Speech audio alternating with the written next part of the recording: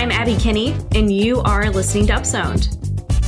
Got my bus pass, finna ride first class streetcar downtown with the fine ladies in the peeps are. OG's head, don't hurt nobody. Look at this damn clean, got my fit on. Hello, everyone. Welcome back to another episode of Upzoned, a show where we take a big story from the news each week that touches the Strong Towns conversation, and we upzone it. We talk about it in depth. I'm Abby Kinney, an urban planner in Kansas City, and joining me today is Norm Van Eden Petersman, who is a member of the Strong Towns team working as the member advocate. So Norm, welcome back to Upzoned. It's great to have you on. Thank you so much, Abby. It's great to be back. You'll have to excuse me because I have a little bit of a sinus infection. Hopefully it's not noticeable. This is my annual sinus infection that I get when it's becoming the springtime here. So it's an indication that winter has officially ended in Kansas City. I don't know how it is up in Canada for you, but I'm from the Midwest, so I have to bring up the seasons changing. It's part of the deal here. Yeah, well, I had a chance to be in Salt Lake City and the Utah area just this week, and it was nice to see snow because we got so little of it this year in Vancouver, where I'm from. So, but you said that you're dealing with a sinus cold, but I'm dealing with the low-level anxiety that I have as a renter whenever I talk about rental situations and whenever we talk about these types of topics. So that's what I'm dealing with, but it'll make for a great discussion, I hope. Yes. So we have a kind of an interesting article today. We talk about housing a lot, and this is an angle that I think is not really well explored. It was published in the Wall Street Journal by Will Parker. The article is entitled 3 million U.S. households making over $150,000 are still renters. So according to 5-year estimates from the U.S. Census Bureau, the number of households that are renting while also making $150,000 or more per year has nearly doubled between 2016 and 2021. This is a national statistics, but cities like Austin, Texas, Nashville, Tennessee, Atlanta, Georgia, and Phoenix, Arizona saw even greater surges in this statistic of what they're calling high-income rental households. Particularly since 2020, there are a number of significant factors that are probably contributing to this anomaly. Housing sale prices and construction costs are greatly inflated. We have some national migration patterns between the big coastal cities and these new popular mid-sized cities. There's an increase in interest rates that are coming into play here. So this is all really making the rental market more competitive than it was before. And I think that, talking about this offline with you and Daniel, what I think stood out to all of us was this questioning of home ownership as a status symbol, which it always has been kind of this idea that it's tied to your status in society or whether or not you've quote unquote made it. Daniel kind of jokingly questioned about this idea of high income renters being posed as temporarily embarrassed homeowners. And he says that tongue in cheek, of course. So I think that that's something that's worth kind of talking about because it does seem like this article is posing the issue that way, that it is, really weird and odd that people would be making high incomes but not owning a home, and in some cases not striving to own a home. Yeah. And it's so interesting because there's the two components of it. One is the owning of a parcel of property, and the other is having a place to live. And I think that's where the disconnect, as we've allowed our systems to basically artificially capture wealth or artificially inflate the amount of wealth that you can have by owning a small parcel of land or even a parcel of air rights up in a third story of a tower or something like that, that the consequence of that is that you actually realize if you're not investing in that property, you're going to be missing out on one of the hottest investments that you can have.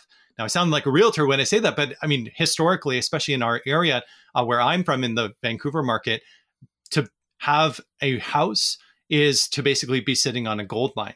And that creates a lot of artificial interventions that people are willing to buy properties. 18,000 condo units that were built in Vancouver between 2018 and 2020, that when they introduced a vacancy tax, which actually imposed a 3% holding fee, all of a sudden those 18,000 units suddenly were on the rental market.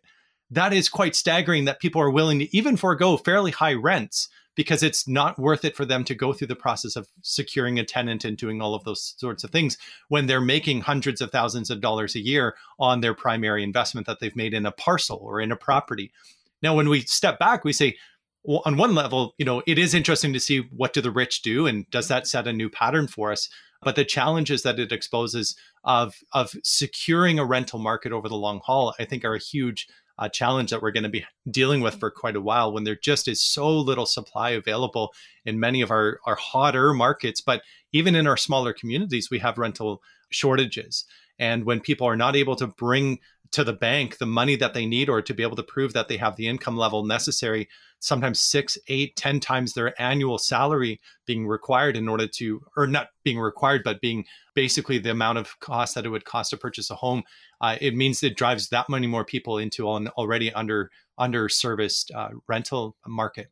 Yeah, and it makes the rental market, of course, more competitive, meaning that really this isn't a story necessarily about people making $150,000 a year and more.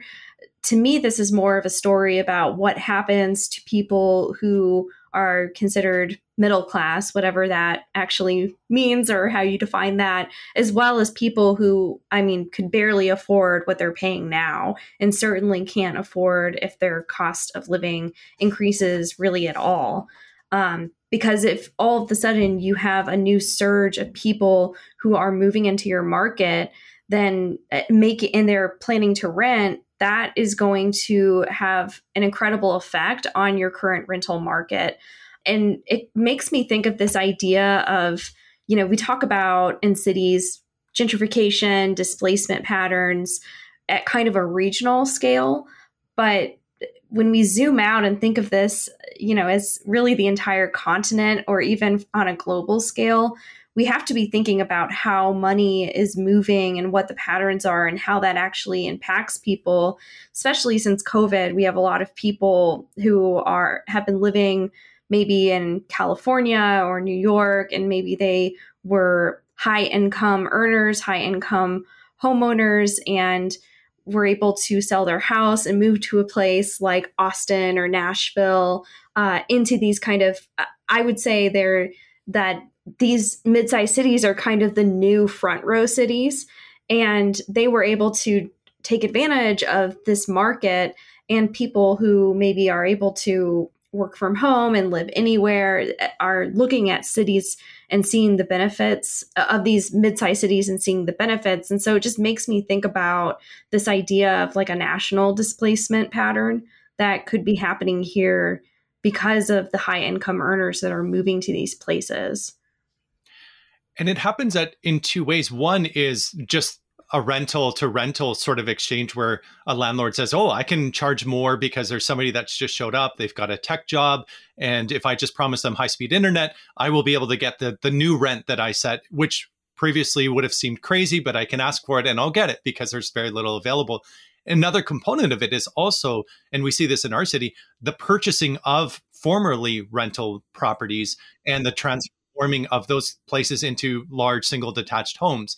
And that is another problem, that you're losing it on both ends. One, you have an influx, but you also have this bleeding out of previously somewhat affordable rentals, and they're being converted back into private ownership. I bought a bicycle off of somebody in Vancouver, and the mother-in-law was living in a garden suite or in a granny suite on the basement level. But she said, yeah, this house used to be, I think it was, had 4 different units in it. And my daughter, she's a fashion designer, and so she's done well for herself. They basically had to go to City Hall in order to convince them to downzone it, so that way it could just be a single family home.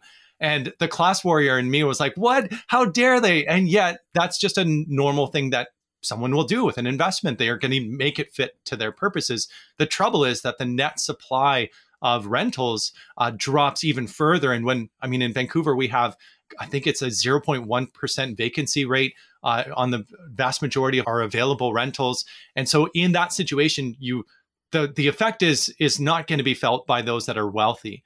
They are making most likely a financial and lifestyle decision. They're deciding, I'm going to park my money in a high yield investment, or I'm going to invest in something speculative. And meanwhile, I just need to pay a nominal fee of $3,500 to rent this luxury penthouse.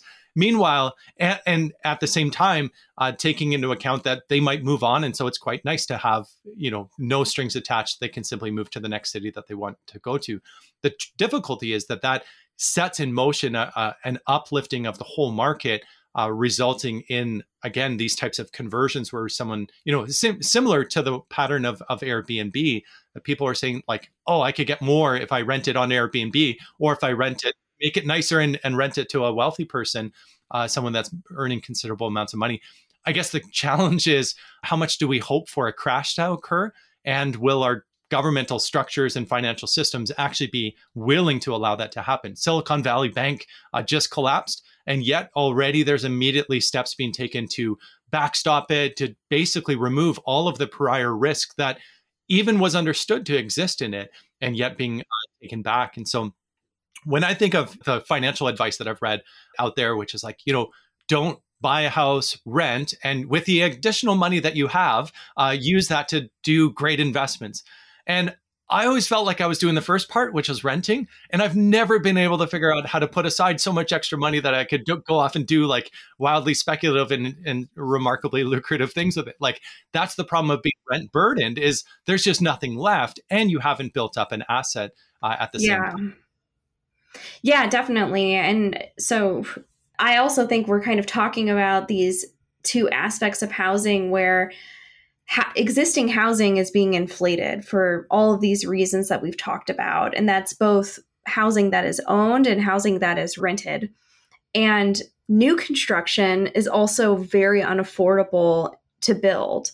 So this all makes me think, what do you do about the people who can't afford for existing housing to be inflated to this level and can't afford what can be constructed as a new building? Because we're going to see a lot of changes in the market, and we are going to see changes in buying and renting patterns from these high income earners. But if housing construction costs are at all-time highs, then developers don't really have a choice but to market them as luxury to this kind of market.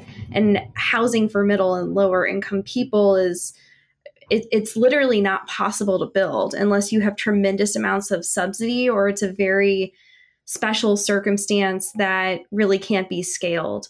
So this entire multifamily market sector seems to have shifted completely from being for people who maybe, weren't able to afford to buy a home in the past, to really a competitive option that high income earners are actually preferring, rather than it being like considered a secondary life situation, or whatever you mentioned in Canada. Some official had called it something that was not very nice that they had to backtrack on. Yeah, that's right. Andrew Wilkinson will probably have lived to regret saying this, but he was the leader of the more conservative party called the Liberal Party in BC. But he said, renting, that's a wacky time of life. It was fun. It was enjoyable. It's just a rite of passage. And the response was, his concern was to actually be advancing a description of a policy that they were trying to bring in order to encourage more home ownership and allow people an easier path and remove some of the pressures that were in the market. But people jumped on it and they said, is there something wrong with renting, or is there something wrong that like you just haven't grown up yet? And is somebody earning more than $150,000? Are they irresponsible and immature if they haven't actually just committed and, bought a place already? And the reality is that most people can't afford to buy a home at this point. They're faced with, serious challenges if you desire to remain in the single place. I love the place that I live. I care about the people that I'm around, and I want to stay here. And yet the rational part of my brain says, like, what are you doing? Like, move to Utah or move to Wyoming or move to, well, I wouldn't go to the States without a proper passport, but move to, Saskatchewan in the middle of these places. But there's a balance there where we aspire to live in communities that will bring us opportunity. And we've often perceived that more metropolitan areas will offer that access to better schools or better universities, better jobs, better cultural resources, whatever that is. But it comes at a great cost and a great strain. And there are those, actually the home that we now rent is a home that was sold by a couple, and they moved to New Brunswick. They moved clear across the country in order to buy a larger property and settle into a place there. And they had enjoyed, I think, about a $400,000 increase in their investment. They bought it for $450,000 for the house and sold it for $899,000. Like, wow. I wish I had done that. And so one of the interesting things to touch on that I shared in the notes ahead of time was a friend of mine, we were commiserating because we both went into nonprofit work. I served as a pastor. He was serving in social services. And both of us had gotten master's degrees. And it was always, in high school, it's like, oh, if you go to college, you can expect to earn this much. If you go to university, you can expect to earn this much. And if you go and get a master's or do a PhD or something, you can expect either to be completely broke or to be earning a certain amount. And the reality we said is the best thing we should have done is just get out of high school, get a great, a steady job, and immediately begin working to get that down payment together and buy a house. And had we done that, I was in the lower mainland of British Columbia in 2003 through 2007. By 2014, house prices had skyrocketed from where they previously had been. Had I just bought that house, even before I went to university, I would be set. And I think that's one of the things that a lot of homeowners struggle to understand when people are renting is, why are you still renting? And in many instances, it's not actually a lifestyle decision. It's actually just a lack of financial capacity to do it. If you're paying down loans and things like that. But it does seem that if you have gone and taken on further education, you've actually set yourself back on an opportunity to really ride a great roller coaster on its way up. And what I've kept hoping for is a crash, which, in full disclosure, is not fair to the rest of you, but this thing ain't going to crash. I think Chuck has been very persuasive. The real estate market is so vital to the way that we've structured our house of cards that it will be one of the last things to crash. There will not be this, bargain basement sale opportunity anytime soon. And that's really discouraging. That was what happened in the 1980s. It was all of a sudden, and I understand that there's an emotional and personal and financial cost to being underwater with your mortgage and being faced with, just the reality. You cannot afford to live in a house that now costs you more than it is worth. But the flip side of it is that we actually need those corrections. And without those corrections, the correction, I think that these folks that are renting at $150,000 annual incomes, they're waiting for the correction and they're saying, I'm waiting for a better buy. And they would be in a well-placed to actually make a great purchase if prices go down considerably. But many other people are going to be financially ruined. And so that's the challenge. I think that's the stress. The other piece is I'm hoping to start a housing co-op to just step right out of that whole thing. Our slogan is no profits, just homes. And eventually this thing will get built. We won't have landlords and we won't have profits, but we will at least have a place to call our own. And I would welcome anybody that's making $150,000 to come live with us. But at the same time, we need a lot of people just to step up and be part of that. Stepping out of the financialized housing industry seems like madness unless you're either really committed philosophically or have no other options, which is definitely where we are. So if I had my druthers, I'd buy a house, but I can't. So I'm going to start a co-op and hopefully get a good crew around me. Well, it definitely occurs to me that this entire situation is creating, kind of a haves and haves not class structure. And really, a lot of the people who might be considered on the haves end of that equation are really just there out of luck. Like you mentioned, you could have not gone to university, bought in a house, and maybe have a lot more wealth than you do today. And it's really just being in the right place at the right time. And a lot of it is about luck. I think a lot of homeowners may not think of it that way, but it's kind of the reality, right? Because there are people who I think maybe want to buy a home, but they just have not been able to overcome this high high and rising barrier to entry in order to enter into that investment. I mean, if you need to have $100,000 to join the club or more cash up front, that's a very challenging investment to actually enter into. And people may be looking for other options, although I don't know if there are investments that are as easy to understand and as beneficial as housing has been in the past. Yeah. I do think that one of the elements is to open up new opportunities for more lower income rentals. And this is the challenge that I think a lot of our cities are grappling with top-down solutions like inclusionary zoning policies. And I think, somewhat resigned to the fact that we probably have that coming in our future in our city, so that any new project will be obliged to provide either a contribution towards an affordable housing fund or will actually provide those units within it. But it is interesting to see the ways in which property developers, to their own credit, are trying to preserve their own interest and profit margins. And so as a result, even fudging the description of like what constitutes an affordable rental, is it an affordable rental or an attainable rental, and all of the different language games that we play. And the Strong Towns approach, as we continue to sort of outline this for folks across the countries, is saying, what do we need? We need to return to that bottom up responses to pressing needs. And so if there's a housing shortage, you should see lots of small, new housing types emerging, backyard dwellings, accessory dwelling units or little cottages, that sort of stuff. If you have, people are willing to live in tiny homes for lifestyle reasons or for financial reasons, most of our cities still don't permit those things to take place. And so states like Utah, where I just was doing an event, they have legalized, or they have made it possible that anyone can have an accessory dwelling unit, a detached or an interior dwelling unit on their property.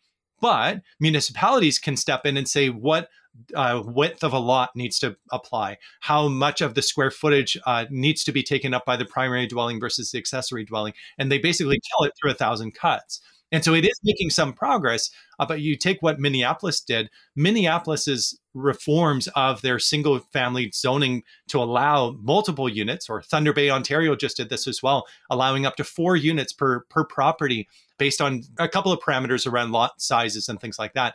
That will actually put way more of the rentals that we really need, not the full house rentals for the 150,000 plus earners, but actually the smaller units, the granny flats or the neighborhood or the in-law suites, whatever you want to call them. Those are the things that we need to begin to almost filter in to our existing neighborhoods, because we should be clear that like housing belongs on housing lands. And so if there's ways to incrementally increase that housing, a key barrier is parking requirements. That was one of the things that was holding back a lot of secondary suites in our city. So we still don't allow detached accessory dwellings. You can have a house for your pool and you can have a house for your golf cart, but you can't have a house for your mother-in-law rated from that house. And yet at the same time, what we need to have happen is just to make sure that within existing neighborhoods, if we've already set this land aside for housing and for some retail, let's make sure that it is one, mixed use, allowing more uses, but also that we're intensifying those neighborhoods where we've already committed the resources to provide roads, sewers, fire coverage, and all of that sort of stuff along there. Yeah, absolutely. Because if the way to address housing development and expanding the market to hopefully address these issues and accommodate both high income and low income housing on the outskirts of town, that is going to be a really bad outcome. We need to be focusing on what we've already built, the neighborhoods that exist, and making even existing housing as flexible as possible, which is unfortunately a hard ask in some places, but we are seeing a lot of good changes happening in a lot of places that are starting to make zoning changes and respond to these needs. And I kind of wonder if 20 years from now, we'll see the outcomes of that in certain cities versus the cities that did not make any changes to their zoning and to what they can accommodate based on what people need. So, well, this is a really interesting discussion. I'm looking forward to even reading more articles about these shifts that we're seeing that are kind of the post-COVID world and how this really shakes out. I'm a homeowner and I could not rebuy my house. I can't afford to buy any house in my area. So I definitely, I was a renter just a couple of years ago, and I can feel your pain. If I would have waited, I wouldn't be owning a home. And it's a situation where I was in the right place at the right time, and it could have been anybody. So I really feel for this issue, because it's just, I don't know. It's just gotten really out of hand, and I expect the market to correct at some point, but I could be totally wrong.